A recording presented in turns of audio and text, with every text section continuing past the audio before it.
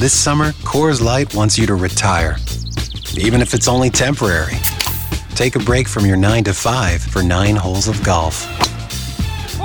Trade those spreadsheets for a bingo card. B7. Oh, bingo! Or swap your office chair for a water aerobics floaty. Cool noodles up, everyone! This summer, welcome to temporary retirement. Coors Light, made to chill.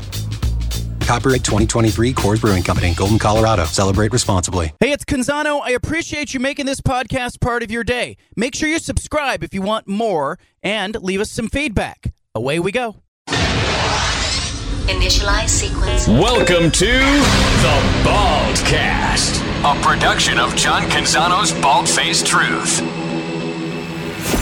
BFT. From the Pac West Center in downtown Portland, presented by High Caliber Millwrights, here's John Canzano with The Bald-Faced Truth. Well, the Pac-12 Conference remains the conference in college football. Great weekend for the conference. Oregon winning on the road. Utah winning on the road. Hostile environment. We'll talk college football. But before we do, we have to talk about the undefeated Oregon State Beavers and the undefeated Washington State Cougars. They scored a victory today in court, in Whitman County Court. Judge ruling today to give Oregon State and Washington State the temporary restraining order that they sought in the court filing on Friday.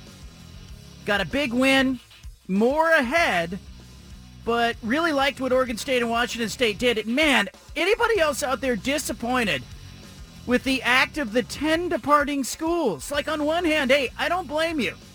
Go take the money, go chase the money, do what's in your best interest.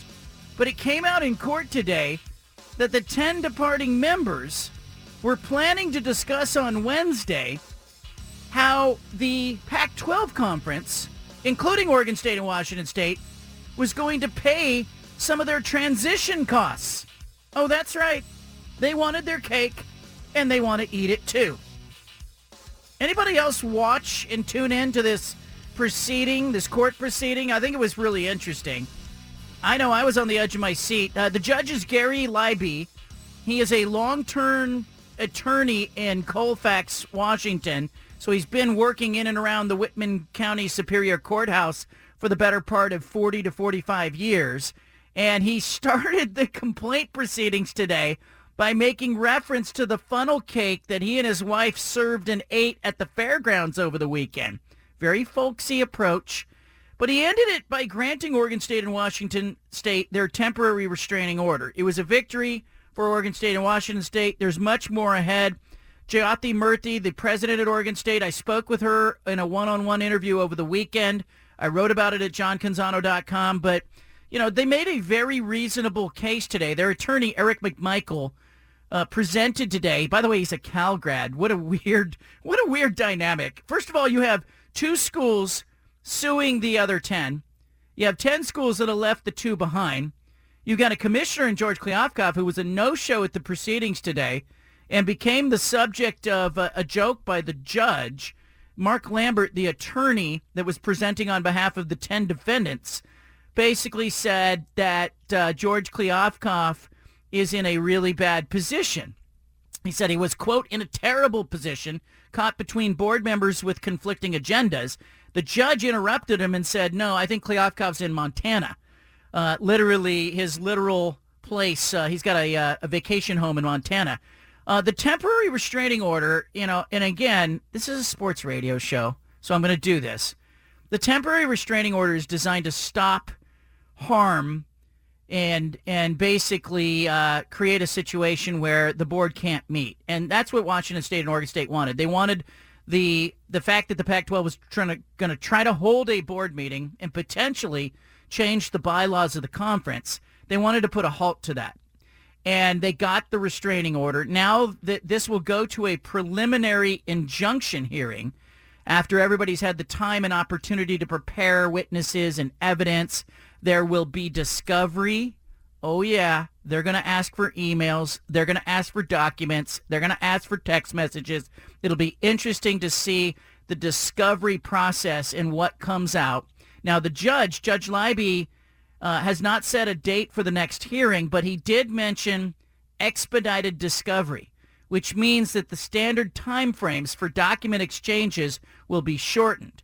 Sometimes it takes a month, sometimes 2 months to get that done, but the judge has asked the parties to agree on shortened timeframes and a much shorter deadline to complete the discovery. Now, it has come out that the Judge Leiby, who, by the way, really folksy. Like, he starts the hearing, he talks about the fairgrounds and the funnel cake, and, obviously Washington State and Oregon State chose this courthouse in this county as the venue because they knew that they might get a favorable audience with the judges.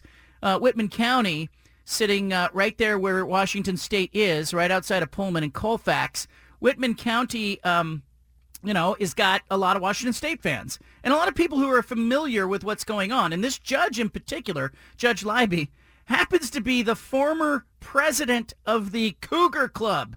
And he's still a judge. And I thought, as I was watching it, maybe he would try to just be like, present himself as, hey, I'm going to be, I'm going to play this down the middle. I'm going to be ultra fair here. And I do think he was fair. I don't think that he could do anything today but rule in favor of Oregon State and Washington State based on the arguments that I heard. But he kept bringing up the idea that it's 10 against 2. He said 10 against 2. How does that turn out? I just thought it was really interesting to hear some of the attorneys talk about, the conference as it stands, and Washington State and Oregon State's attorney, Eric McMichael, really, you're going to hear him here. He's talking about the two teams that want to save the conference. This is what he had to say in court today. All we're saying is that under the bylaws, we are the only members who are entitled to vote on the board, and we want the opportunity to see if there's a chance to save this conference, and we don't want both of our arms tied behind our backs by having every decision made by 10 members who no longer have any interest in seeing the conference survive and instead have a strong financial interest in seeing the conference dissolve. He went into the bylaws in great length. And by the way, I found it interesting that the defense kind of glossed over the bylaws and just kind of made it about, hey, we need to hold this meeting on Wednesday because there's some operations, from an operations standpoint, there's some things that need to be decided. They didn't really spend a lot of time trying to get into, did the 10 members violate the bylaws by announcing that they were leaving early? Do they vacate their board seats? He didn't get into that argument because I don't think he could have won that argument. Eric McMichael, the plaintiff attorney, basically pointing out that, once you make an announcement that you're going to leave the conference, you give up your board seat. That's in the bylaws. And UCLA and USC were held to that standard in July 1 of 2020, when 2022, when they announced they were going to the Big Ten Conference. They effectively were removed from the board position, and everybody went forward as a group of 10. We all know that. And then when Colorado this last July announced that they were going to the Big 12, Colorado lost its seat, and Colorado was informed of that in writing. And then when the other 8 schools that include Colorado left, including Oregon and Washington, including Utah, Arizona State, and Arizona, then they suddenly wanted to not only retain their board seats, but they wanted the Pac-12 Conference to pay some of their transition costs to their new homes. I think that's kind of, look, to me, I get it, it's about money, but it's petty enough that Oregon State and Washington State have been left behind. And I've sat here and I've defended Oregon and I've defended Washington and I've defended the rights of the schools to do what's best for them. I think they always, should have been thinking in those terms. I don't blame the Ducks. I don't blame the Huskies like some others do. But I do think if you are sitting there after you've left, after you've announced you're leaving, held a news conference, told the world that you're going to the Big Ten, you can't come back and go, wait a minute, we should still have a board seat. And not only that, you can't come back and say the Pac-12 should pay some of the transition costs. That's not what happens. Here's the attorney for Oregon State and Washington State. One of the things that they're proposing to vote on Wednesday is a services plan that would have the Pac-12 pay some of the money for the transition costs for these 10 members to transition to new conferences. So they're proposing that the Pac-12 pay some of the costs for them to leave and join these rival conferences. Why in the world the Pac-12 would have any motivation to pay the transition costs for these members to leave and join competitors, I surely don't know. But that's one of the issues, for example, that they want to vote on Wednesday. And again, it just illustrates the conflict that we have now on this board. And part of the issue in trying to get a restraining order is that you have to show that there's a imminent threat or an imminent reason why the restraining order is valid. And, and McMichael does a nice job there sort of showing the judge and telling everybody that, if you don't stop this meeting on Wednesday, this is one of the things that's going to happen. He also went into the idea that they are proposing to change the bylaws, which, should have put everybody on high alert. A win for the Beavers, a win for the Cougs. They're undefeated on the field. They're undefeated in the courtroom. There will be further litigation on this front. It looks to me, and again, I'm not an attorney, but it looks to me like Oregon State and Washington State are probably going to win this if it goes to trial. They're going to be deemed as the only sole board members. But here's the dirty little secret. That discovery piece sort of points me in the direction of believing that it won't ever get to trial. I think we're looking at several weeks of negotiations. I think there will be a settlement. I think Oregon State and Washington State have all the leverage that they need to get that settlement at this point. I think it looks like they'll be victorious in court. And further, I don't think that the 10 departing schools are going to want to endure discovery. I don't think they're going to want the emails between each other, the text messages between each other, the messages, the letters that have written between each other, the messages that they have exchanged with TV network executives, all of that falling under the umbrella of discovery. I don't think they're going to want that stuff out there. And so because of that, I do think we're going to get a settlement in this case. We got a lot of football to talk about, and I want to pivot in that direction. But if you want to talk about the courtroom antics, if you want to talk about the folksy judge, if you want to talk about the outcome that Oregon State and Washington State got today, Jyoti Murthy, the president of Oregon State, declaring it a good day and essentially saying that she's pleased with it. She said, quote, as the two remaining Pac-12 members, Oregon State and Washington State must be able to chart a path forward for the Pac-12, not the members that have chosen to leave it, end quote. If you want to talk about that, I'll do it. 503-417-7575. You can weigh in. What should Oregon do? What should Washington do? Utah, Arizona State, Arizona. Nobody's talking about them giving up their revenues that they're due this year for media rights or postseason distributions. But if I'm them, you've got blood on your hands to the extent where you're looking over at your in-state rivals.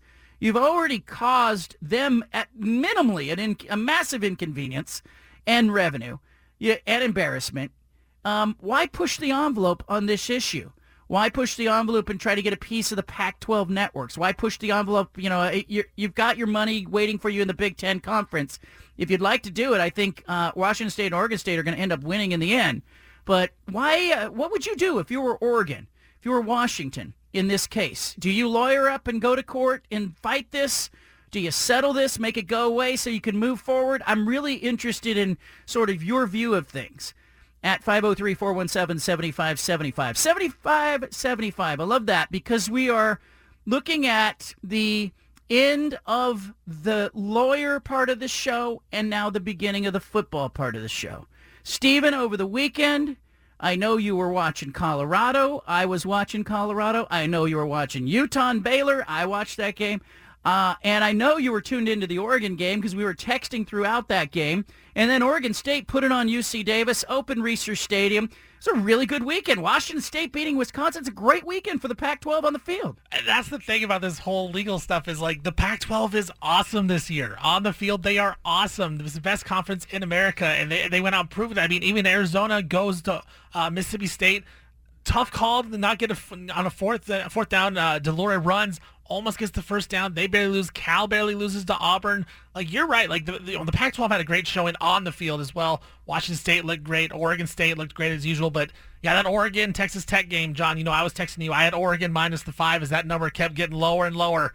So that pick 6, man, I want to thank you for it. First of all, we were texting. I said, "Man, they're not going to get the cover." You said, "Pick 6 here, coming by Shuck." Sure, behold, pick 6 for Oregon, but next play. But you know what? Next play. I want to say this about the Ducks defense, John. They made some mistakes for sure, yes. But what I was impressed by is they made the plays when they had to, and it was the depth, it was the pass rush. It's the stuff that we've been questioning all offseason that came through and won the game for the Ducks and Dan Lanning. So for that reason, to go on the road and to win that game, it was very impressive to me. And I like Oregon's situation right now. Going into next week 3-0, I think they're looking good right now. Oregon, the game bothered me a little bit because, and maybe it's because I have such high expectations for Oregon, but it bothered me from the standpoint of I felt like in the middle part of the game, second and third quarter in particular, the Oregon offense sort of turned into what can Bo Nix do with his feet? And that's not where I want to live if I'm Will Stein and the Oregon offense. And granted, Texas Tech, tough environment, pretty good team, playing at home. I get it. It's tough to win on the road. I think we all sort of saw that play out on College Football Saturday. But early on, love that they were trying to get down the field and hit Troy Franklin with a couple of big strikes, connected on one of them.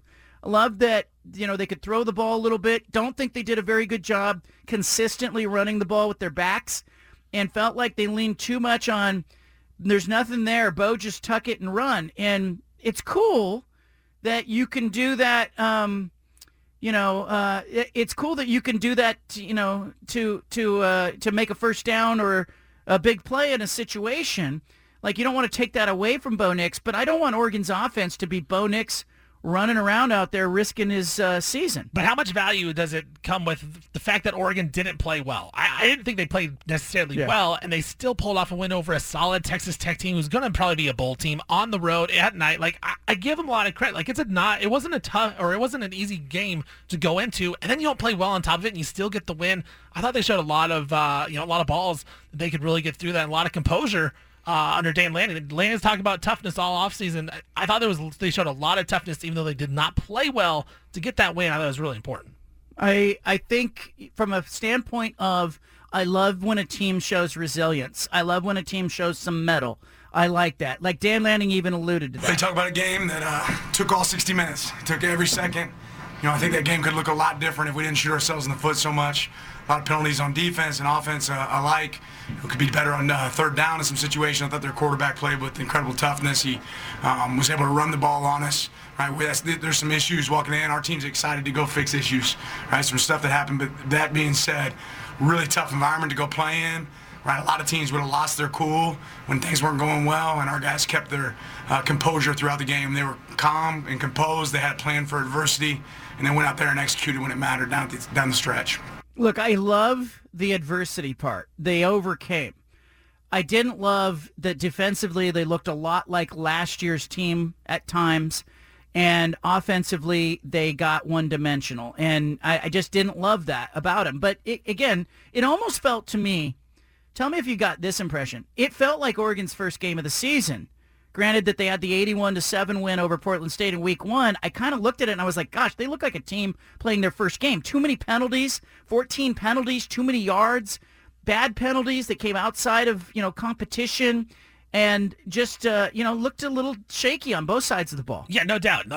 Getting blocked on that punt, that's something that happens in the first week of the season. Even that final drive before the pick six, they missed a tackle. Jackson missed the tackle right on the outside and got Texas Tech to about the 45. Like, I thought, man, they're going to drive and get a field goal attempt, but, it ended up next play they got the rush on. But, this is something, John, that the thing about it is I'm putting a lot more stock into this, the adversity part, because last season we saw when things got tough against Washington, they didn't come through. When things got tough against Oregon State, they couldn't stop the run. They knew Oregon State was going to run the football. They couldn't stop it. At least on Saturday, stuff went against them. They didn't play well, but they got through it and they got the win on the road. So for that reason, I'm going to choose to look at this game very positively. Even though I don't think they played well, the fact that they actually rose through and things are going their way, unlike last season when they lost these games, they get one to start the season. I think this could go very far for this season. Yeah, I think Oregon, to me, looks good, but so does USC. So does Oregon State. So does Washington. So does Washington State. I think it's going to be Colorado. Yeah, They'll be their first conference good. Like, I think there's going to be tests every week, and everybody's talking about how great the conference is. I am too, but I also think it's a gauntlet at that too. Let's go to the phone lines. Roy's in Portland. He's going to lead us off. Roy, go ahead. Hey, John. That makes me think that Portland State is not a good team. That game right there, I thought Oregon was going to lose that game. I did so too. Kudos to Oregon because they that's a tough environment to play, and that really was like your first game of the season because that Portland game was a waste of time. That is not a good football team, Portland, and you don't get better by playing a team like that. Early in the season. I'm glad they got tested now. I don't see anything that because people talking about Colorado. I don't see Colorado giving Oregon a problem. I just don't. I don't. If Nebraska didn't turn the ball over 10 times, they would have won that game. They were sacking that quarterback for Colorado at will. So I don't buy Colorado. But John, I was thinking, how is San Diego State and the rest of the Mountain West team surviving off the money that they're making? Because I keep hearing about, Washington State can't survive off the money that the Mountain West is paying. Well, how are the other teams in the Mountain West survive? Because it costs a whole lot more money to live in San Diego than it does in Pullman or Corvallis, Oregon. So I don't know how. So since the money is so small, please can somebody explain to me how San Diego State, as expensive as it is to live in San Diego, how is enough money for them, but it's not enough money for Washington State and Oregon State? I just think Washington State and Oregon State got used to living the good life, the millions of dollars, and unfortunately that's going to come to an end. You're going to have to budget your money like San Diego State. And how is UNLV? It costs money to live in Las Vegas. How are they making it? And Oregon State and Corvallis and Washington State and Pullman can't possibly survive off the money from the Mountain West, but San Diego State can. So something to me is not lining up. I really don't. Part of it is you're talking cost of living, which is accurate. Like, it costs money to live in those places.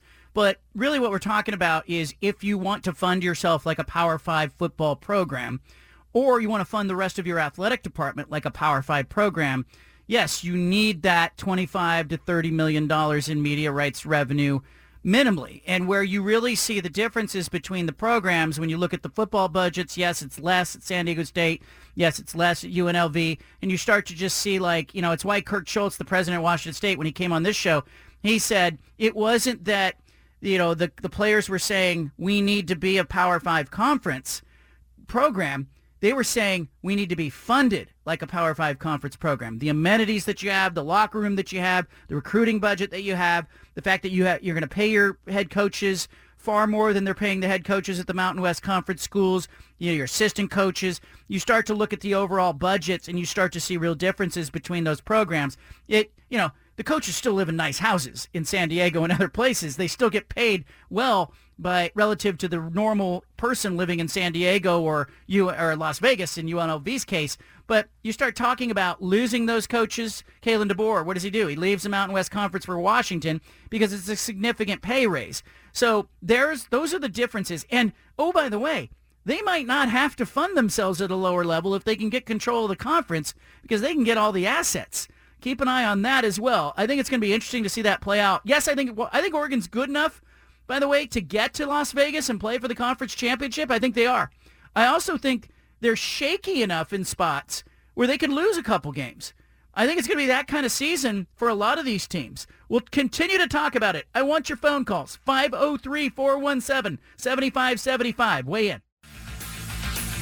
Brenda Tracy in the news. Mel Tucker, the coach at Michigan State, he has been suspended without pay pending the outcome of an investigation stemming from alleged harassment and inappropriate interactions that he had with Brenda Tracy, who you are familiar with. We'll be talking with Kenny Jacoby, the USA Today reporter who wrote all about it over the weekend. Kenny will be joining us at 4 o'clock to discuss it. I want to go to the phone lines. What did you make of the weekend?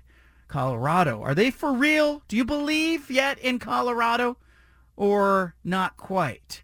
Let's go to Mark in Portland. Mark, you want to talk about the Ducks. What's up?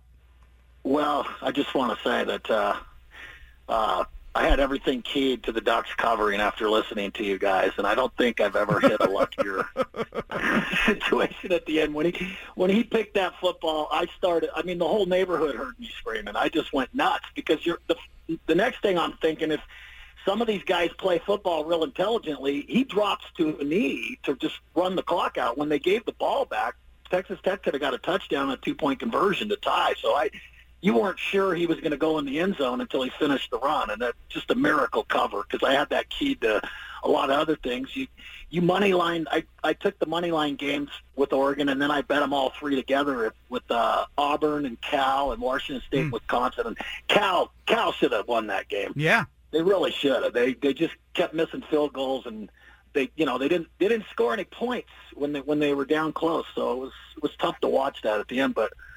I think the Mountain West Conference, if you go back 15 years, John, they started, the rich were getting richer, and that's what college football is all about. The richer teams get richer. While we used to have teams like Boise State 2009, Utah in 2008, TCU in the Mountain West Conference 2010. They won their BCS games. All those teams in a playoff could have won it all. The 2009 Boise State team shut Chip Kelly's Oregon offense down better than any team I've ever seen, including LSU. They completely stuffed us. That's the game where LeGarrette Blount went psycho. They completely, so we don't see that anymore because it's impossible for Mountain West Conference teams now to compete with the Big Ten and the SEC because they're getting bigger portions of the money. You guys would know more about that. I don't because I don't even want to follow it because the rich are getting richer in every aspect of life. It feels like so. Yeah. It's frustrating to watch. I mean, whenever it's not fair to Oregon State and Washington State, and it's not fair to Boise State and a lot of these other schools. They are not on an even stage with Alabama, Ohio State, Michigan, and pretty soon Oregon and Washington. It's an unfair situation. Yeah, I'm going to give people an example of what I'm talking about with the comparison to like the University of Oregon and San Diego State as you kind of compare those two schools. University of Oregon has more athletes on their campus, especially on the men's side. Almost 100 more male athletes inside the program participating in sports, partially because they can have more sports. They have a bigger budget. The recruiting expenses, let's just look at football. Operating expenses for the football program at Oregon, if you just look at okay, let's take a look at the men's teams. Let's look at expenses. Oregon, from an operating standpoint, is looking at a budget of about $11 million that it will spend on football in the next year. And San Diego State will spend about $9 million. But I'll give you a better example by just kind of looking at school by school the expenses that you have. Here you go. That's the revenue. Excuse me, not expenses. That's the revenue created. Here are the expenses for Oregon's football program versus the expenses for San Diego State. The expenses for Oregon's football program, $40 million. Okay? $40 million. That's what it costs for Dan Lanning's program, from recruiting, everything, travel, operating expenses, $40 million. San Diego State, $18 million. So they're spending about half when it comes to expenses. I was looking at revenue generated by the ticket gate. So, you're looking at like twice the amount of money spent in football.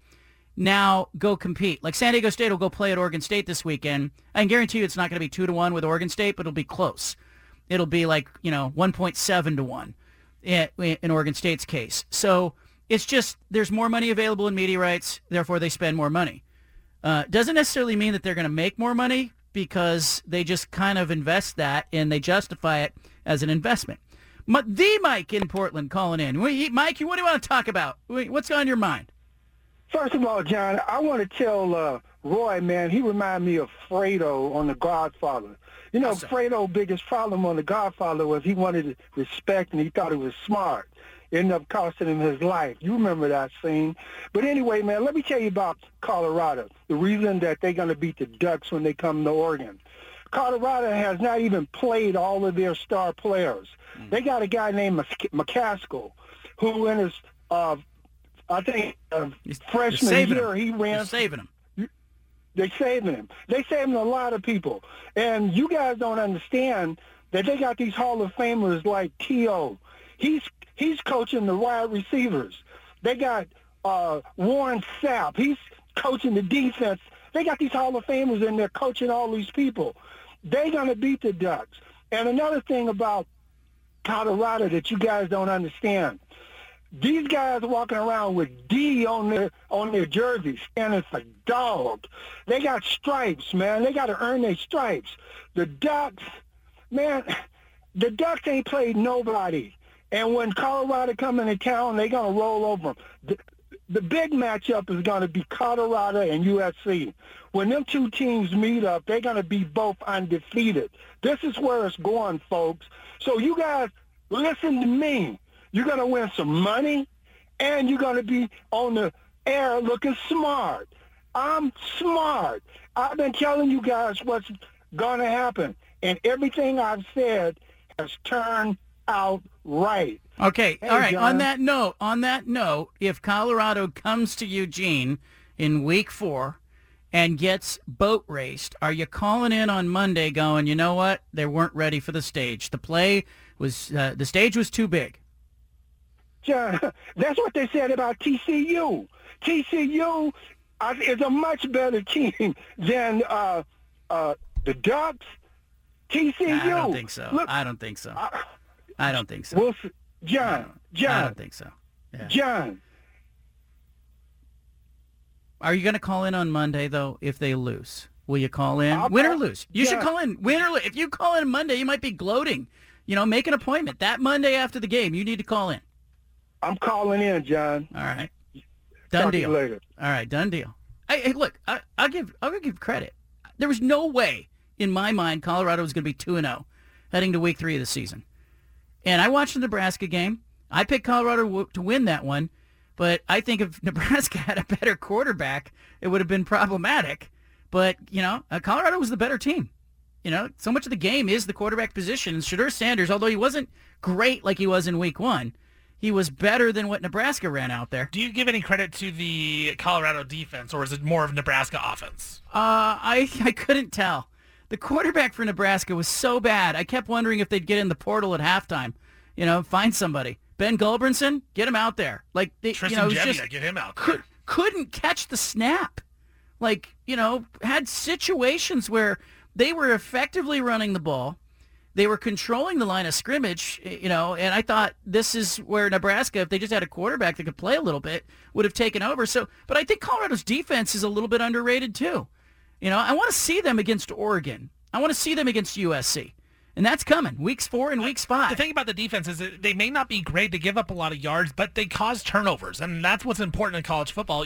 Go back to week 1 against TCU. They had the 2 interceptions in the red zone. On Saturday, they had 3 turnovers forced against Nebraska. I think that can kind of help you out a little bit. If the defense isn't great normally, cause some turnover. That's going to help you keep in the game. They're going to be 3-0 heading to Eugene. The Ducks are going to be 3-0. That's going to be a big one. And, and look, the Pac-12 has to love that. They're going to have the spotlight. Let's go to Matt in Portland. Matt, welcome to the show. What's up, man? Hey, John. Just wanted to talk some Ducks and just kind of the outlook. I'll go based off of the conversation you're having about Colorado. I think that's going to be a much bigger game than I even anticipated it was going to be. I think that they're a lot better team than anybody anticipated, and I gotta tip my hat to Deion Sanders for getting that team ready and beating TCU. That was the more impressive win than Nebraska. Nebraska is kind of they've been down in the last several years, and just we're not a good team. But I wanted to talk about the Portland State game and the Texas Tech game. I didn't like a couple things that I did see, and I think some room to improve, and I'm kind of glad they're playing Hawaii coming up here to tune some things up. But they left some wide open holes that opening drive for Portland State to run right through, and that was something that I'm like, if your offensive line, your starting offensive line is going to get pushed around by Portland State, then you might need to shore some things up. And the same thing, in Texas Tech, I did not like the fact that they were having Bo Nix run all over the field. I like him being a pocket passer who can run is kind of why I like Bo Nix. Yep. I think Oregon is poised to win a lot of games this year. I think that they could end up in Vegas, but I think I'm going to agree with you that they could also end up, being 9-3 or 8, maybe even 8-4 because of how good the Pac-12 is this year. And I'm a huge Oregon Ducks fan, and that's hard for me to say. But I think that they have a lot of skilled position players. I like the improvement. I like the game clock management from Dan Lanning a little bit. I didn't watch the whole Oregon game. I've got it on record, and I watched almost 2/3 of it last night because, family stuff. But I liked from what I was just seeing, just based on the quick game cast that I had, the clock management. He ground that clock down, kicked a field goal, and I was like that to me showed a little bit of improvement. And then they got the pick six to seal the deal.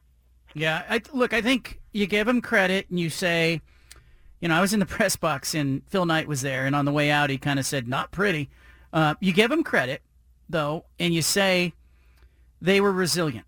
They found a way. Because I like that. That's part of football. You have to be able to overcome some adversity, and they did. But also, I don't blame you if you're a Duck fan and you were watching parts of that game and you got a little PTSD thinking about Mario Cristobal. It just felt like offensively they were not dynamic. The Kenny Dillingham Oregon offense was a lot more creative. I was disappointed that Oregon didn't look better on the offensive side of the ball. And I say that knowing that, their offense accounted for 31 points in the game. That's not a bad offensive output. I agree with the caller. I think they're good enough to go to Vegas if they can shore some things up. You can't have 14 penalties for 120 or 140 yards. You can't eliminate your run game because you have the penalties. And then you need Bo Nix not to be out there running around like he's the primary focal point of the offense running the football. That's not what Bo Nix does best. I want Bo Nix in the pocket. I want him to run a couple times a game where he just kills the defense because, they're so focused on the pass game and the actual run game itself that they forget about him. And then he runs for 14 yards and a first down or 25 yards and a touchdown or, he can hurt you. But I didn't like that it looked like he was their primary focal point. That was it. Bo Nix running the football. That's not where you want to live. And I think that becomes a really dangerous position because if he gets hurt, your season's not going where it should go. And it could go to Vegas. But right now, if they played Oregon State today, Steven, Oregon plays Oregon State today. Who wins the game? Oregon State. They look like a well-oiled machine offensively and defensively. They look great as well. For all the questions we have about the Ducks, I don't have a lot of questions about the Beavers right now, and maybe the opponents, but the Beavers look really good on both sides of the football. All right. I agree with you. They play USC today. Who wins? USC. I agree. They play Washington today. Who wins? Washington. I lean that way. It's why I left the game going, they have to be better. I wrote it. I'm nitpicking them. Some Duck fans got mad at me, but I'm like, the bar for them is Vegas. Well, who would you pick between them and Utah? I mean, Utah's beaten 2 Power 5 teams already. Depends where the game is. I think Utah isn't as dynamic, but they're really solid, and they won't hurt themselves. They didn't get good quarterback play this last weekend, but Utah finds a way. And Utah and Oregon were great examples of going on the road and winning in college football. It's really difficult to do. All right, coming up, we're going to go to Boulder. Why? Because Brandon Droz, who formerly was on this show, sitting in the very seat that Steven's sitting in, well, he's a big Colorado honk now. He was there at the stadium in Boulder. We'll check in with him. More of your phone calls as well. 503-417-7575. The teams in the state of Oregon are undefeated in college football, Oregon and Oregon State at least, and so much more ahead this season. You're just tuning in. Oregon State and Washington State won a temporary restraining order in court this morning in Colfax, Washington, in Whitman County Superior Court. The Beavers and the Ducks got a ruling from the court that stopped the rest of the Pac-12 Conference from holding its board meeting on Wednesday, a meeting in which some members of the conference were expected to explore the possible changing of the bylaws, and maybe requiring the conference to pay some of the transition fees as the members that are departing are going off to other conferences. I wrote all about it at johncanzano.com and what comes next. Colorado on Saturday, and really in the last couple weeks, has been the story in college football. You had Colorado football on the field in a game that it took very personally with Nebraska. Deion Sanders, Coach Prime, talking about it. Great win. Started off slow. Played like hot garbage in the first half. Probably 5 minutes left in the first half. We started picking it up quite a bit and doing what we're capable of doing. Hats off to the defense and how they were steadfast today. They atoned for the disappointment that we were last week defensively. We still gave up a few plays, but overall I think we forced three turnovers, interception, I think 2 fumbles, so 3 turnovers, and we didn't give up explosion to the end. So I'm really proud of the defense. Coach Prime talking about the defense. What was it like in Boulder inside the stadium? Well, former friend of the show, Brandon Droz, who is now living and working in the area in Colorado, who was at the game on Saturday, is joining us now. All right, set the scene, Brandon. Give us like the whole festivities. Did you tailgate? What was it like? So first off, tried to get up there early enough for the big noon kickoff and had a lot of success. It was a lot less traffic than I think I'm used to driving up that way, especially on a game day and especially on a game where, you know, they're hosting Nebraska, who a lot of people would say is their biggest rival, even though CSU is just right down the road. But yeah, big noon kickoff, the entire quad was packed. Didn't get a chance to do any tailgating, but yeah, being right in the middle of the crowd, just about 10 feet from the stage and, you know, really feeling like the oldest person on the field, certainly, you know, kind of added up there, looking around a lot of college kids. But everybody was excited. They were amped up at 8 in the morning. It was the scene, like, had you been to other Colorado games? And I guess it's hard to compare like a 1-11 season to what's happening now. But, you know, once you get into the stadium, a lot of atmosphere there, a lot of excitement. Yeah, and I've been around a couple of my buddies who had graduated from CU, and every single one of them had said it was never like this when we were on campus a couple of years ago. It's never been this exciting. I haven't been this excited for a season ever. So, you know, you kind of get the buzz just being around everybody. And even down in the Denver area, you have a lot of Colorado alum. And, you know, the buzz has been palpable since Deion took the job. And, you know, after you beat TCU, everybody gets a little bit more, you know, expectations are higher. And you go beat the brakes off Nebraska, certainly kind of fallen into those expectations. All right, give us the game. Was there kind of a feel in the stadium when Colorado wasn't playing well that, you know, maybe week 1 was an outlier, or what did you make of that? I think they knew that there was maybe just a little bit of emotional jitters, just, you know, first home game for everybody there, brand new team. A lot of them are playing in Folsom for the first time. And the first quarter, I wouldn't, you know, go as far as what Deion said and said they played like hot garbage, but you know, you could tell they were out of sync. A lot of players just kind of weren't right with each other. Shadur was kind of overthrowing some guys on the sideline. But, you know, once they honed it in a little bit and really took control of the game, you saw probably what Colorado is capable of and, you know, what they can look like the next couple of weeks here. What are they selling to the fan base, to the public? You know, you're in that market and you understand sales and marketing and sports. Like, what is Colorado football selling? I think just the fact that they're here now, you know, a lot of it was just that building blocks of, you know, the whole we coming, everything like that. But, you know, now they're here. And I think everybody's starting to buy in a little bit, and they're just along for the ride. I mean, I've never been a big CU guy, but, you know, being around it, it kind of just makes you want to keep a little bit more of an eye on it. And, you know, the interest level is certainly there for people kind of in the same boat as me who didn't go there, but they just want to be around it and kind of be along for the ride here for however long this is. Brandon Droz with us, formerly team member on this show. What are you doing now? So I work in ticket operations for Kroenke Sports and Entertainment. So we've got the Colorado Avalanche, Denver Nuggets, Colorado Rapids, and Colorado Mammoth for our 4 sports teams, and then we host a number of concerts at Ball Arena and Paramount Theaters. So really just kind of taking over and handling a lot of the ticket problems during the day, working with the various sales teams from each team, and managing the box office during events. So it's nice to be in the building and be around everything. has the pro sports world taken notice of what Colorado football is doing? Because, hey, there's just market share, and that's the reality. I think so, yeah. We've had Dion out at a couple events. Even just not even on the sports side. Dion Jr.'s come to a lot of concerts and brought some of the CU players with him, I believe. So everybody's bought in here. And, Boulder and Denver are only about 30, 45 minutes away, but you can kind of feel it all the way down here. Did you have a hard time getting tickets? If I would have looked for tickets, yes, but I have a friend in the athletic department who got his tickets and said, do you want them? Absolutely. Because everybody else was asking me, how'd you pay for them? Because tickets in the same section were going for, I think, on the low end, $500. So it was nice to know people. It's not what you know, it's who you know. All right, Brandon Droz, thank you, man, for checking in. I love that. A little bit of atmosphere from Boulder. Absolutely. Hope to see you soon, John. All right, buddy. Take care. There he goes.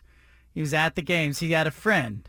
See, membership has its privileges sometimes. All right, coming up, Kenny Jacoby is going to talk all about the story that he broke. USA Today reported over the weekend, Michigan State coach Mel Tucker, inappropriate alleged comments, activities.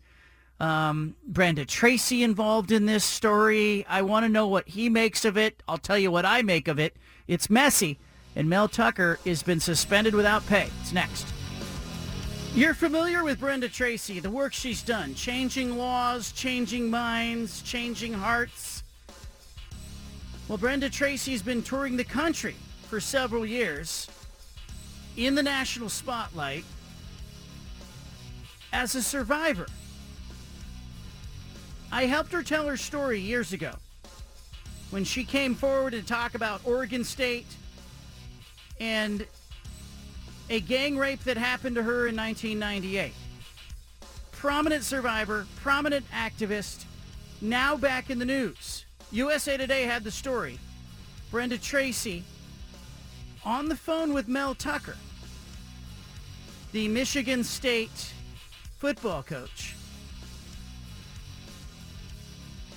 Now Mel Tucker suspended without pay and accused of an inappropriate activity, sexual comments, masturbation, and subsequent harassment. Joining us now, Kenny Jacoby, USA Today. He had the story. Kenny, let's talk about this. So Brenda Tracy comes forward, talks to you about what happened with Mel Tucker. Take us through it. Yeah, so thanks for having me on. Brenda Tracy reached out to us about the situation developing at Michigan State. She has been going through a Title IX case at the university since December 2022. It was then that she filed a complaint alleging that during a phone call in April 2022, Mel Tucker made sexual comments and masturbated without her consent.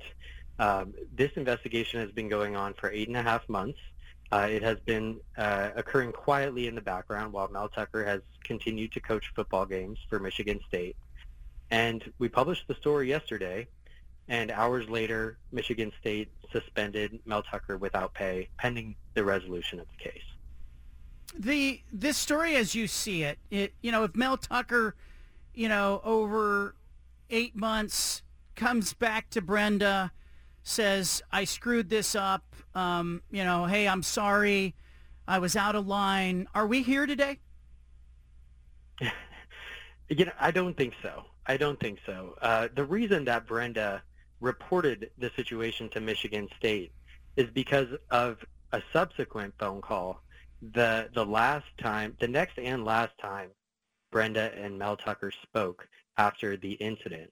During that call, which happened in August 2022, Brenda said that Mel Tucker threatened to destroy her career and her reputation if she came forward about his conduct.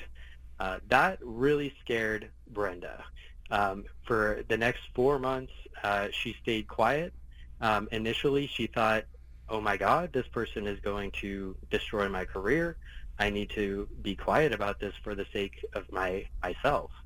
Eventually, she came to realize that she wouldn't be the person that she claimed to be when she travels the country and talks to others about holding people accountable for sexual misconduct if she didn't do it herself in this situation. And so that's what prompted the complaint.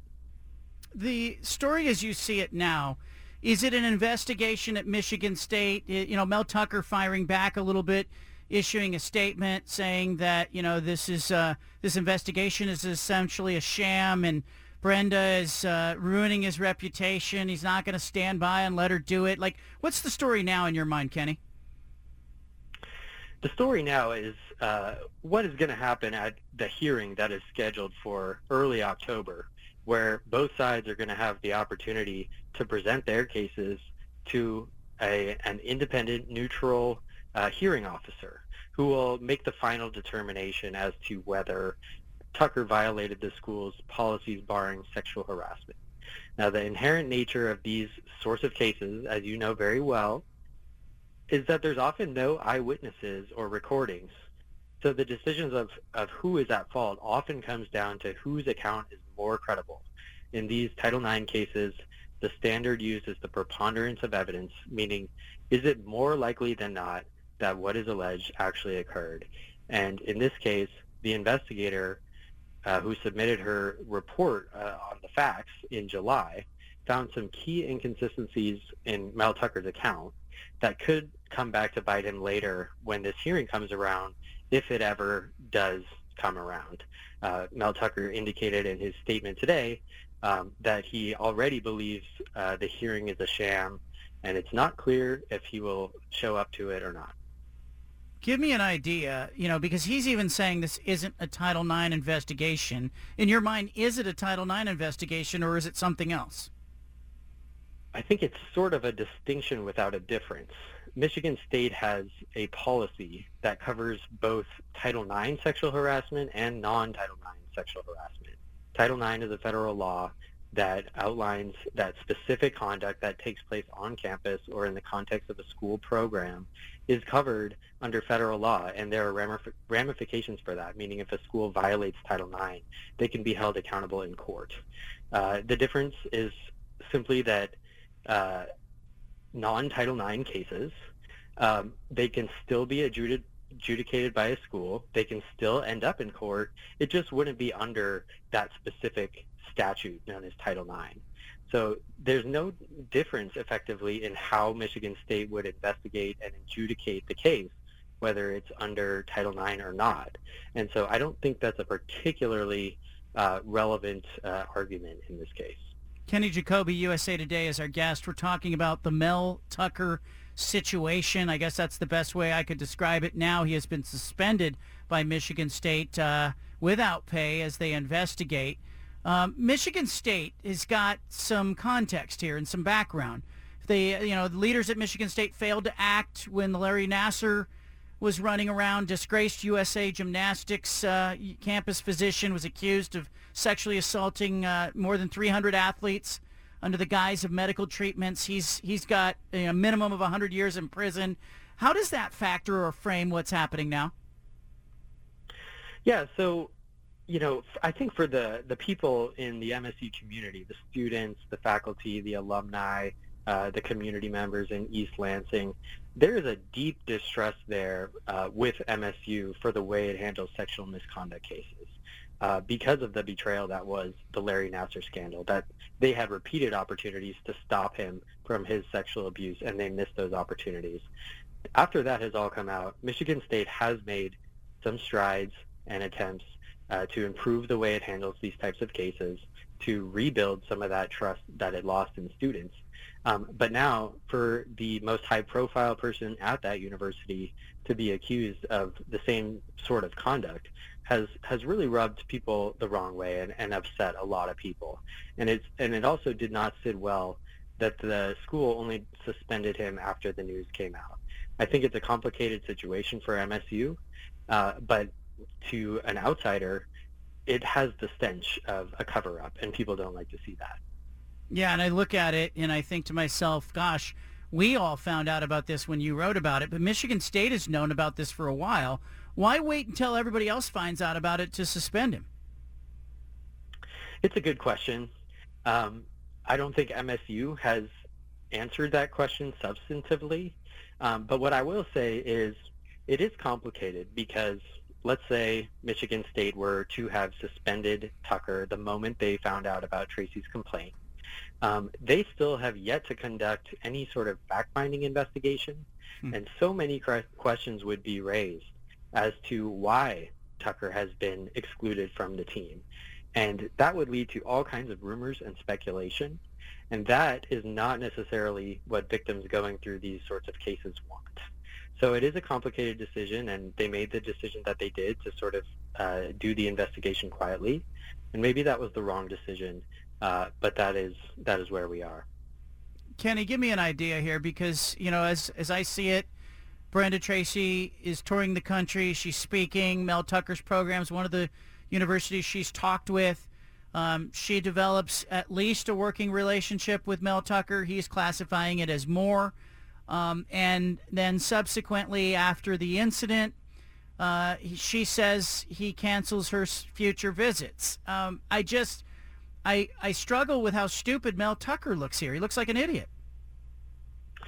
Yeah, I mean, if you were to take his word, considering, you know, what he says, that essentially he and Brenda Tracy had a mutual romantic attraction to each other that led to them having consensual phone sex, you're still dealing with the fact that, you know, Tucker, he is a married man, and he had just signed a $95 million contract with the school that came fully guaranteed, even if he never won another game. If the school fired him for performance-based reasons, it would owe him 100% of the money left on that contract.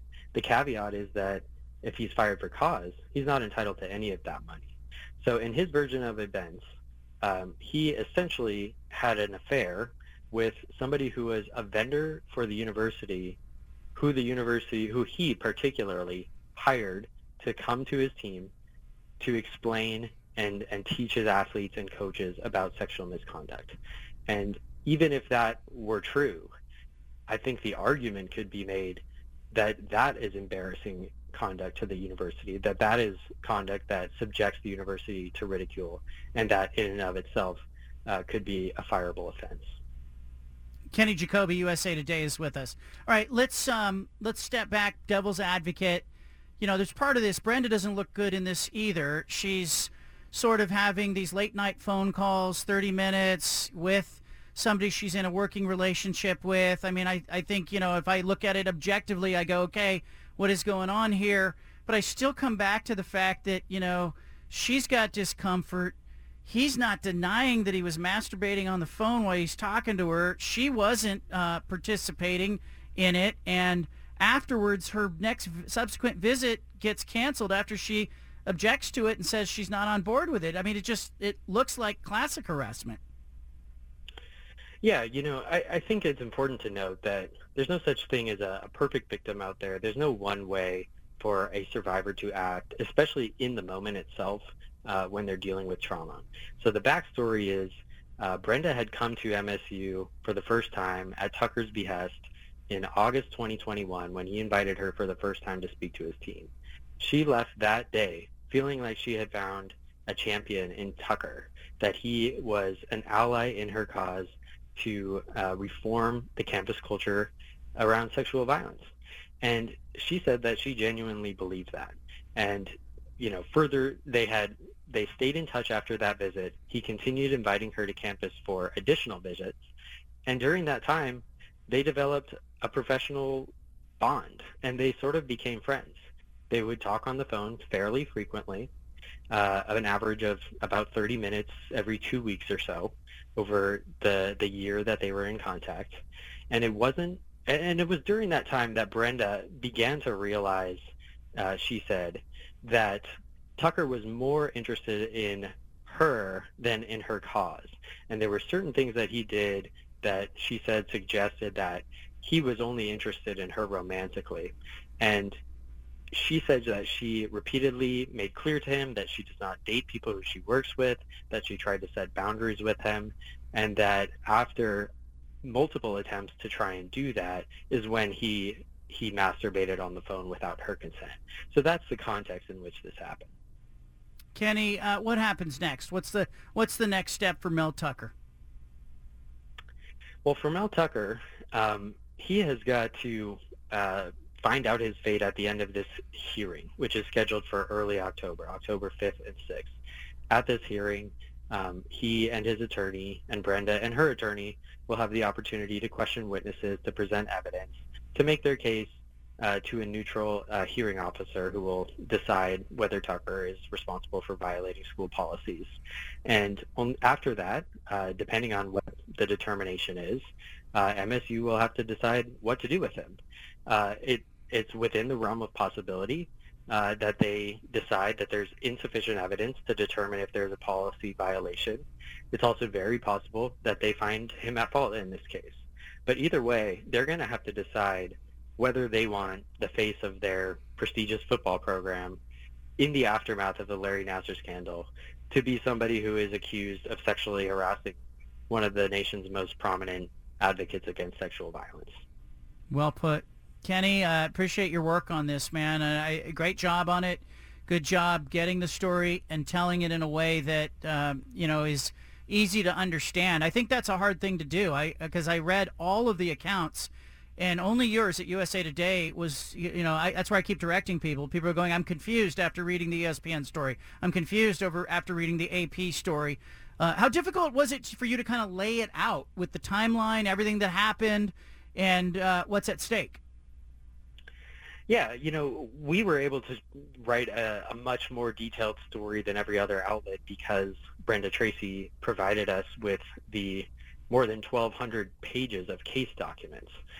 This is an ongoing case, so these documents are generally not available to the public, but she shared them with us, and so we were able to write a much more detailed story.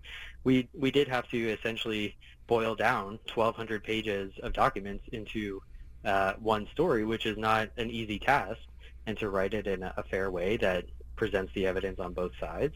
But I think we accomplished that, and we sort of don't tell people what to think, but just lay out the evidence for and against and let people come to their own conclusion. Kenny Jacoby, USA Today. Good work. We'll get you back on as the story moves along. Thank you. That sounds great. Thanks, John. All right, there he is. Interesting stuff. I like what he said, that there's no such thing as a perfect victim or survivor when it comes to these cases. I know Brenda Tracy. You know Brenda Tracy. She comes from our neck of the woods. She's been on this show numerous times. We've seen the laws that she's changed. We know who she is. And it's why when a story like this surfaces, I see that it's involving her and Mel Tucker. And full disclosure of this, I had an inkling this was coming down the pipeline.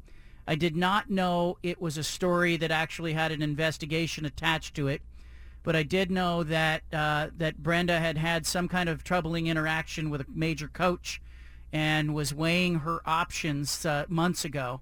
And I kind of lost track of what was happening. Comes out, it's Mel Tucker, it's Michigan State. And, for her, this has got to reopen a lot of pain.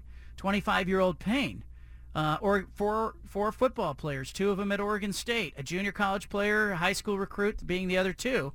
I told that story years ago, and she is like a rocket ship, gone around the country with the Set the Expectation campaign and done a lot of good work, a lot of powerful work, a lot of important work. And Mel Tucker now, without pay, suspended. And I got a hard time thinking that Michigan State can bring him back in any form or fashion. Let's go to the phone lines. Sam is in Portland. Sam, you listened to the interview. What'd you think? Yeah, I'm just always amazed by, well, first of all, I think people don't value the sanctity of marriage. I mean, my God, he's married. Like, what are you doing? Like, first of all. Second of all, it just dumbfounds me. You bring her in to do the work that she's known for doing, and you disrespect her and all the work. You traumatize her over again. It just amazes me how stupid some people are. That was one thing. But then the other thing that you didn't discuss in this interview is bringing back D'Antonio. right? He left under a scandal that involved sexual assault from his players. Michigan State is a mess, and I don't know if it's ever going to get better or what is going to make it better. But the whole thing is just disgusting and sad, and Mel Tucker is an idiot for doing what he did to violate that professional business relationship and to violate his marriage and his wife. It was a great interview, great story. It's disgusting and sad. I think he's gone. And I'd like to know what you think, John, about bringing back D'Antonio in any capacity. Yeah, I think in those circumstances, they're probably looking for who knows the program, who's familiar with what's going on. I gotta get myself up to speed with what his role is as the acting coach. It doesn't feel to me like Mel Tucker can come back. He's facing a Title IX investigation. He is going scorched earth towards the person who's making the accusation towards him. He's also calling out his university. I'm looking at the news release that Michigan State issued as they put Mark D'Antonio in charge of the program. They're just saying that he has a relationship and a connection with the university, and granted, any kind of basically any kind of relationship that he has or any kind of scandal that he was involved in, they're believing that he's a better option than Mel Tucker, but the caller's right. Like, in his tenure, 16 Michigan State football players were accused of sex assault.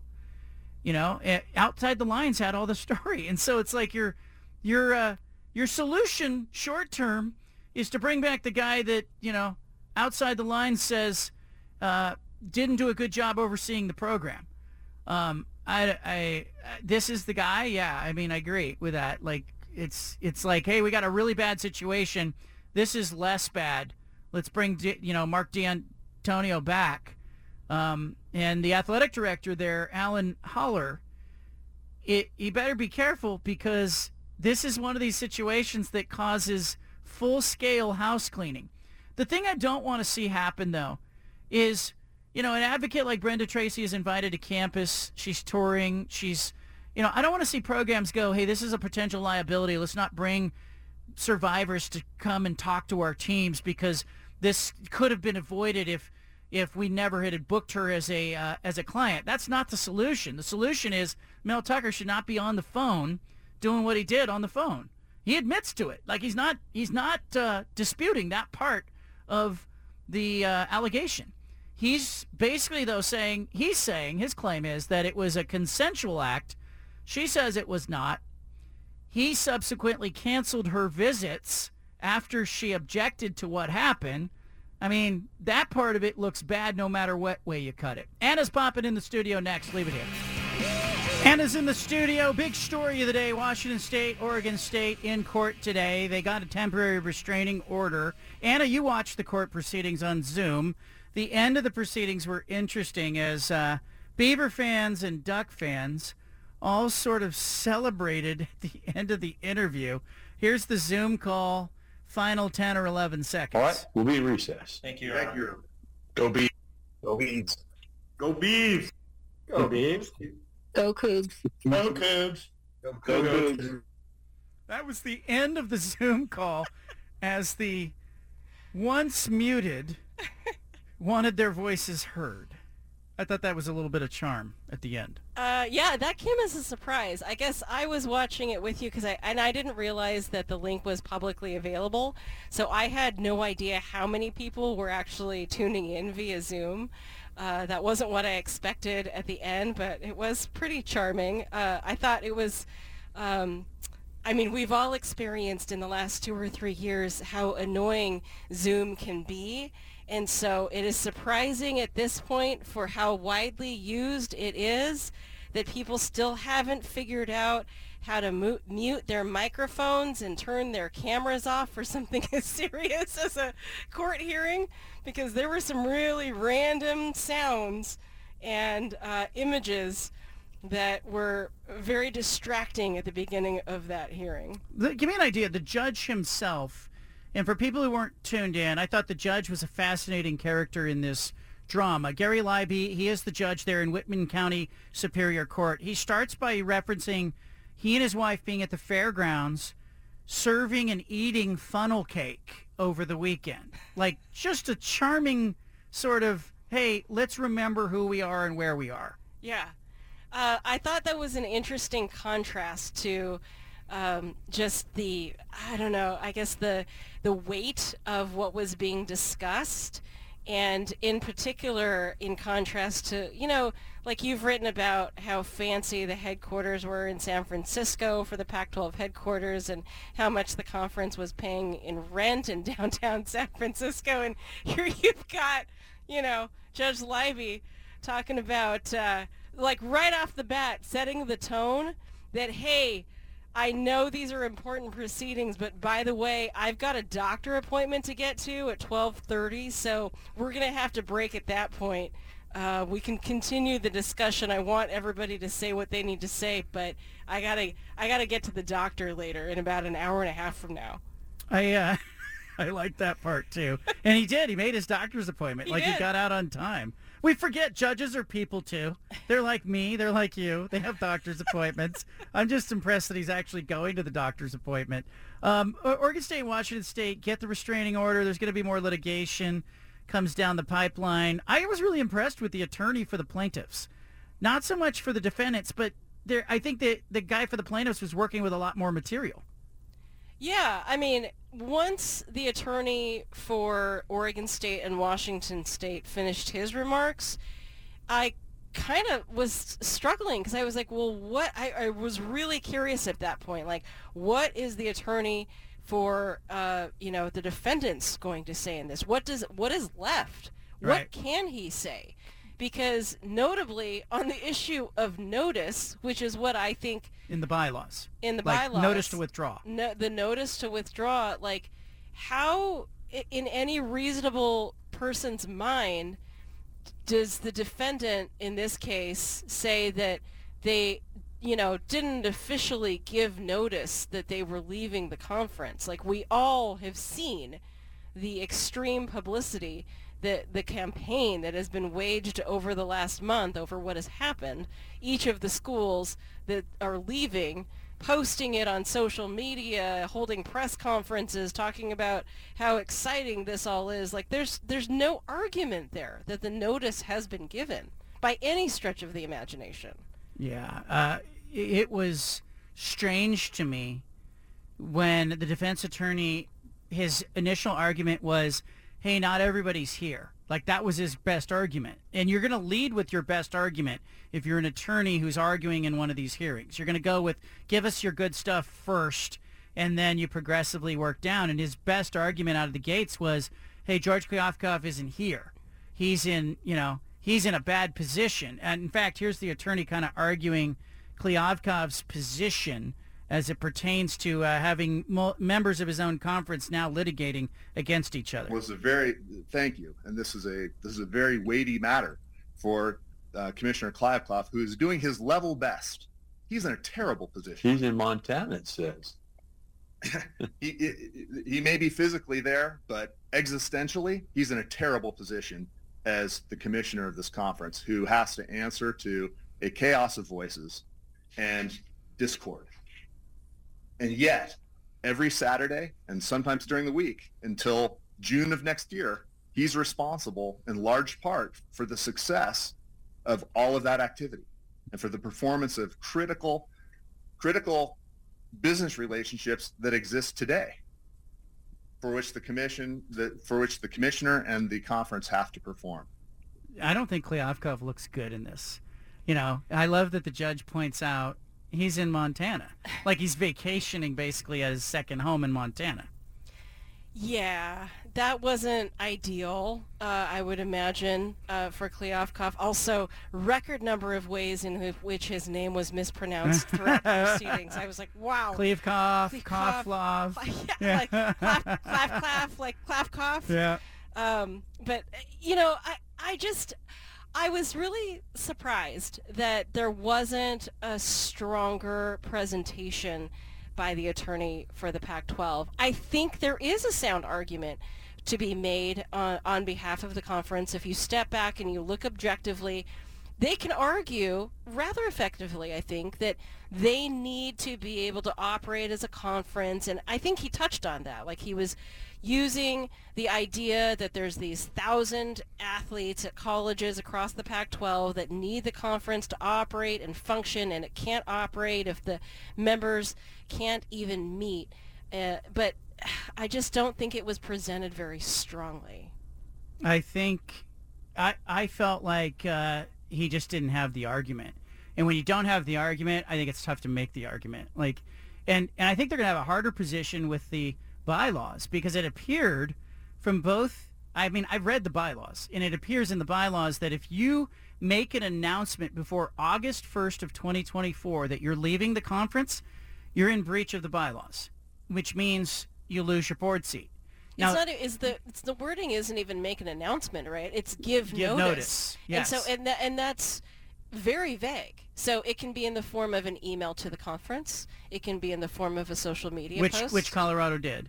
Yes. Social media posts, they all did. Yes. News conferences they held, and they said, they said things like, we are going to we're going to the Big Ten conference, or we're going to the Big 12 conference, whatever conference that they're running off to. They all were releasing logos that showed their new partnerships with the new conferences.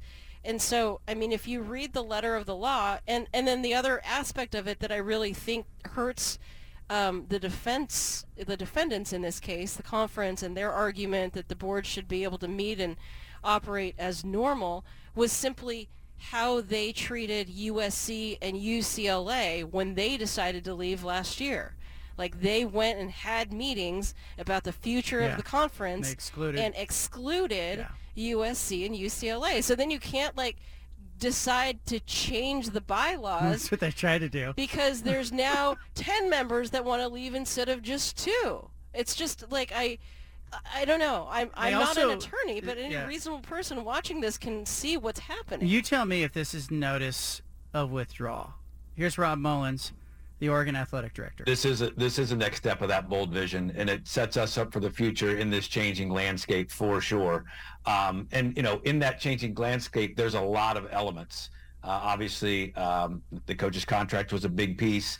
This is a significant piece, and the facility that you reference is a big piece, as is making sure that we're providing all those support elements for our student athlete in the modern game, and then also making sure that we are understanding NIL and that we are being progressive. We have one of the best facility infrastructures in all of college athletics to support those student athletes. So, of course, that's an element. Autzen is a key piece for us. I mean, football generates 70% of the resources that support these 20 sports. And as you know, that north side does need some work. The south side's phenomenal. So that has been on our radar for a long time and will continue to remain on our radar. All right, there's the AD. I mean, he's talking about going to the Big Ten. Here's the president. I spent a lot of time with the trustees where we're engaged in dialogue about how to move the university forward. But there's a common theme to everything that we talked about. And that theme is, how do we make the University of Oregon an even better university 5 years, 10 years, and 15 years from now? Today, we have been granted one of those opportunities. Earlier today, the Big Ten Conference invited us to become a member of the Big Ten. The Big Ten is not only a remarkably strong athletic conference, it is one of the premier academic conferences in the country. Indeed, I would say it is the finest academic athletic conference in the country. By inviting the University of Oregon to be a member of the Big Ten, we have opportunity to accelerate our extraordinary record of innovation and success on the playing fields, as well as to enhance significantly the academic reputation of the university. I'm enormously excited about this opportunity and look forward to answering questions along with our amazingly successful athletic director, Rob Mullins, to engage in this conversation. See how he walked the He line never there? said it. You see how he walked it? He never actually He said said they've invited us, and we're exploring that opportunity. Oh my gosh. But others have gone further on social media by saying we are joining. It's going to be really interesting to see. August 5th, Oregon football Yeah. put a video on Instagram. The caption is B1G moves, period. Yeah. Big Ten Yeah. moves. Yeah. And it ends with the logo, the Oregon logo, and the Big Ten. So They also have on the morning of that Friday where they left, informing the commissioner that they intended to join the Big Ten Conference. Verbal confirmation there. I think I actually don't think this is going to go to a lawsuit. Okay, but that's fascinating, Yeah. though, to go back and listen Yeah. to how carefully He that worded that. statement is worded Yep. now in light of what we're about to, all the legal mumbo-jumbo that we're going to, embark on now. Yeah. How about this guy? How about Robert Robbins, the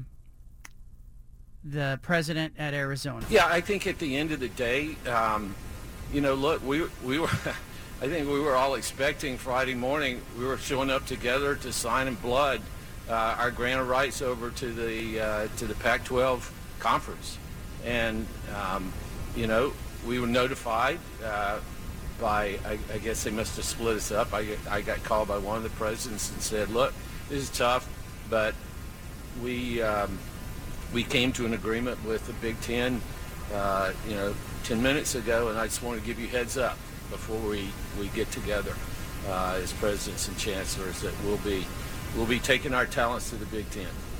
All right. So notice, did Oregon give notice to the other members? Did they give it publicly? I think there's a game of semantics that will be played here. From a legal standpoint, I don't think I just don't think it's going to end up in court. I think they're going to settle. Yeah. And I think today was about creating some leverage for Oregon State and Washington State. They get a win on the restraining order front.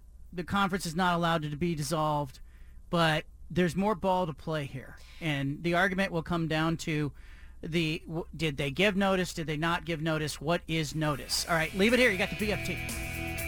Pac-12 football teams looking good on the field. I don't know if you're a Pac-12 football fan. You have to feel pretty good about the way this conference has started off. 13-0 entering the weekend. I was watching as the morning games started to unfold.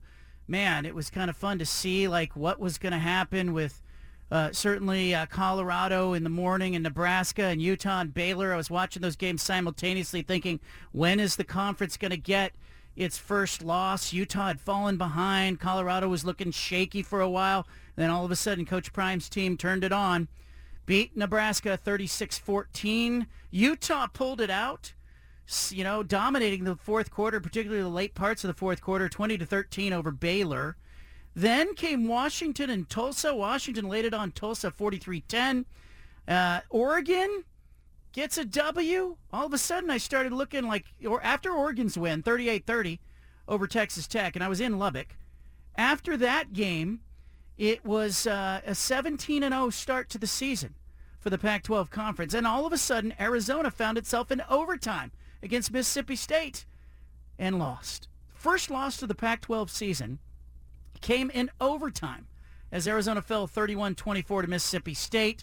And the conference, obviously, the once proud Conference of Champions, ended up with a 17-1 record for the season. At that point, UCLA beat San Diego State, made it 18-1. Washington State knocked off Wisconsin, made it 19-1. Oregon State beat UC Davis. It was 20-1. Cal and Auburn locked up in a game that was obviously tight down the stretch, but Cal could not pull that out. Ultimately lost the football game. But it was 20 of the first 21 games of the season, Pac-12 walked off winners. Thought the Ducks looked really good, but also looked like a team that could conceivably lose a couple of games this season. I don't like that about Oregon's start.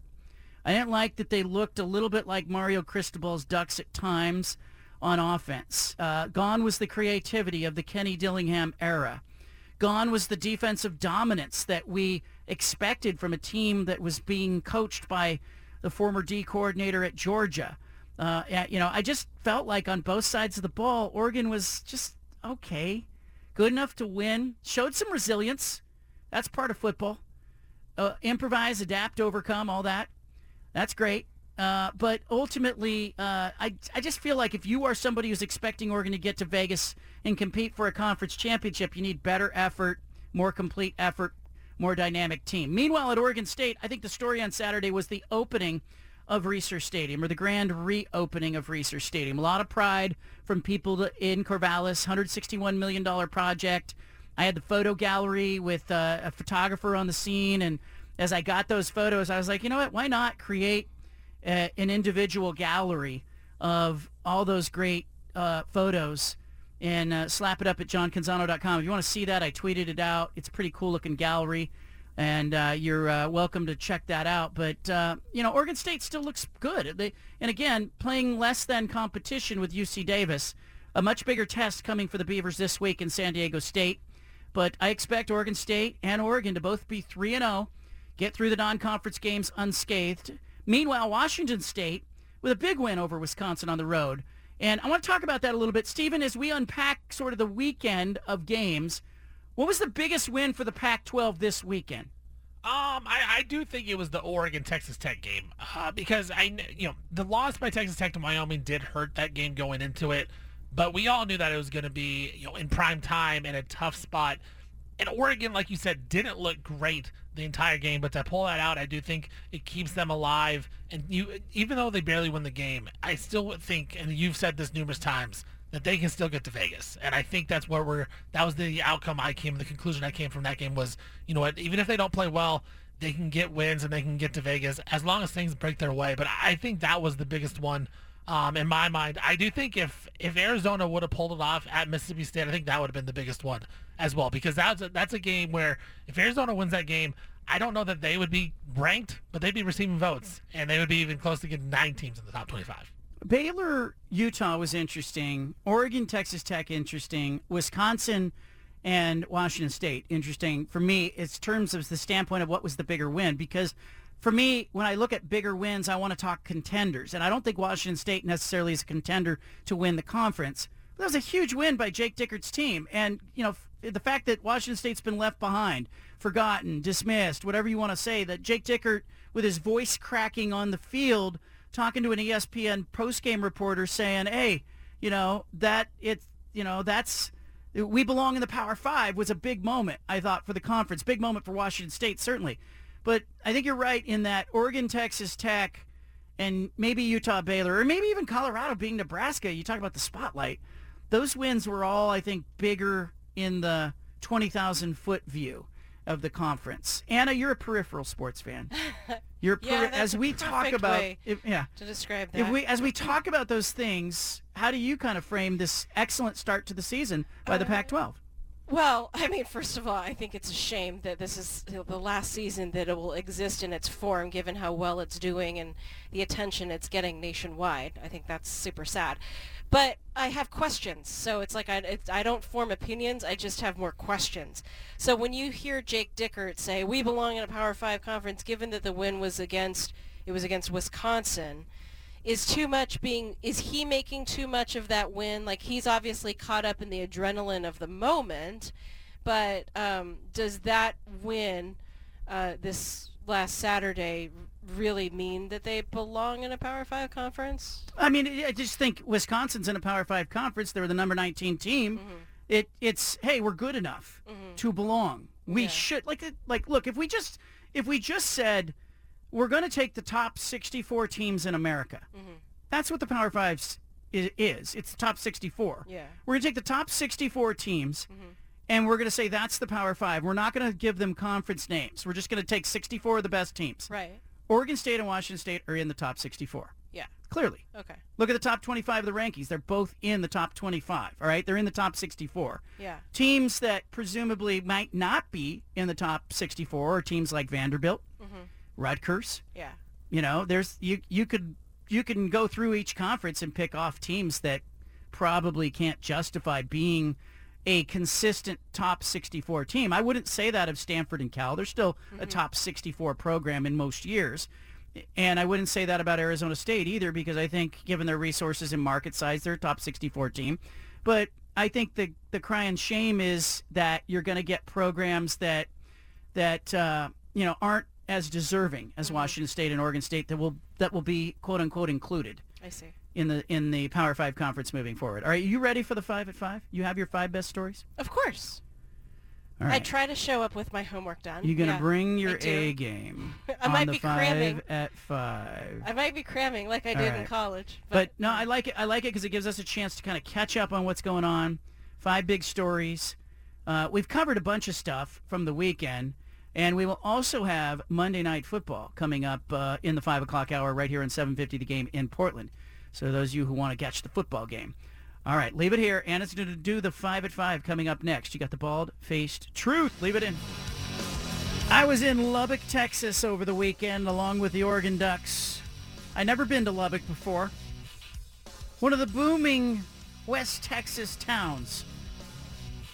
One of the big booming West Texas towns. You know the population there, Anna, makes it the 10th largest city in America? Did you know that? No. And Lubbock? I would have lost that if you would have bet me money on that. What? It's booming. Lubbock? Texas. I asked people, why do you live here? Because it's roasting hot, dusty, and flat. There's nothing there. There's no highway, like major highway that runs across the country that passes through Lubbock, Texas. It's not like,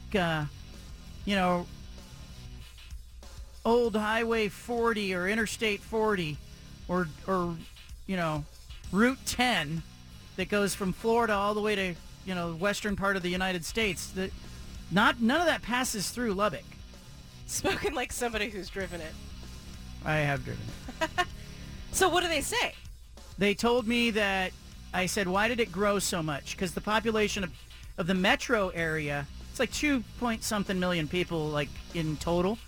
But the population has grown by like 50% in the last 10 years. Okay? Okay. And I was like, well, what happened? And nobody can quite tell me.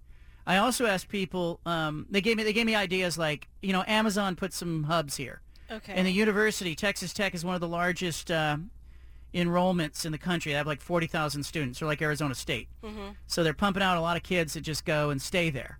And then they also told me that the oil business has boomed in West Texas in the last couple of years. They claimed, and I don't look this up, the Uber driver that was in his Uber claimed that they were producing more oil than some of the Arab countries. Okay. And I was like, which ones? And he didn't know. But he says that he's been picking up a lot of, what do they call them, Rough Riders? Rough Riders? Yeah, what are the guys that run the rigs? The oil rigs. I don't know. Don't you know that? No, I don't know that term off the top of my head. Come on. Steven? I've never heard of it. Definitely not in my forte. You don't know what are the people called that run the oil rigs? Oil guys? Oil guys? No, roughnecks. They're called roughnecks. Oh, that's a real term. That's hard manual labor. Yeah. So that's what he called. He told me the roughnecks. He said, I've been picking up a lot of roughnecks. Okay. Yeah, those are the guys that working on the drilling rigs. Yeah. He said that he didn't used to pick them up, then all of a sudden he says the last year or two he's been picking up a whole bunch of roughnecks, oil rig workers. Yeah. So it could be that, but I also said to people, why here? Yeah.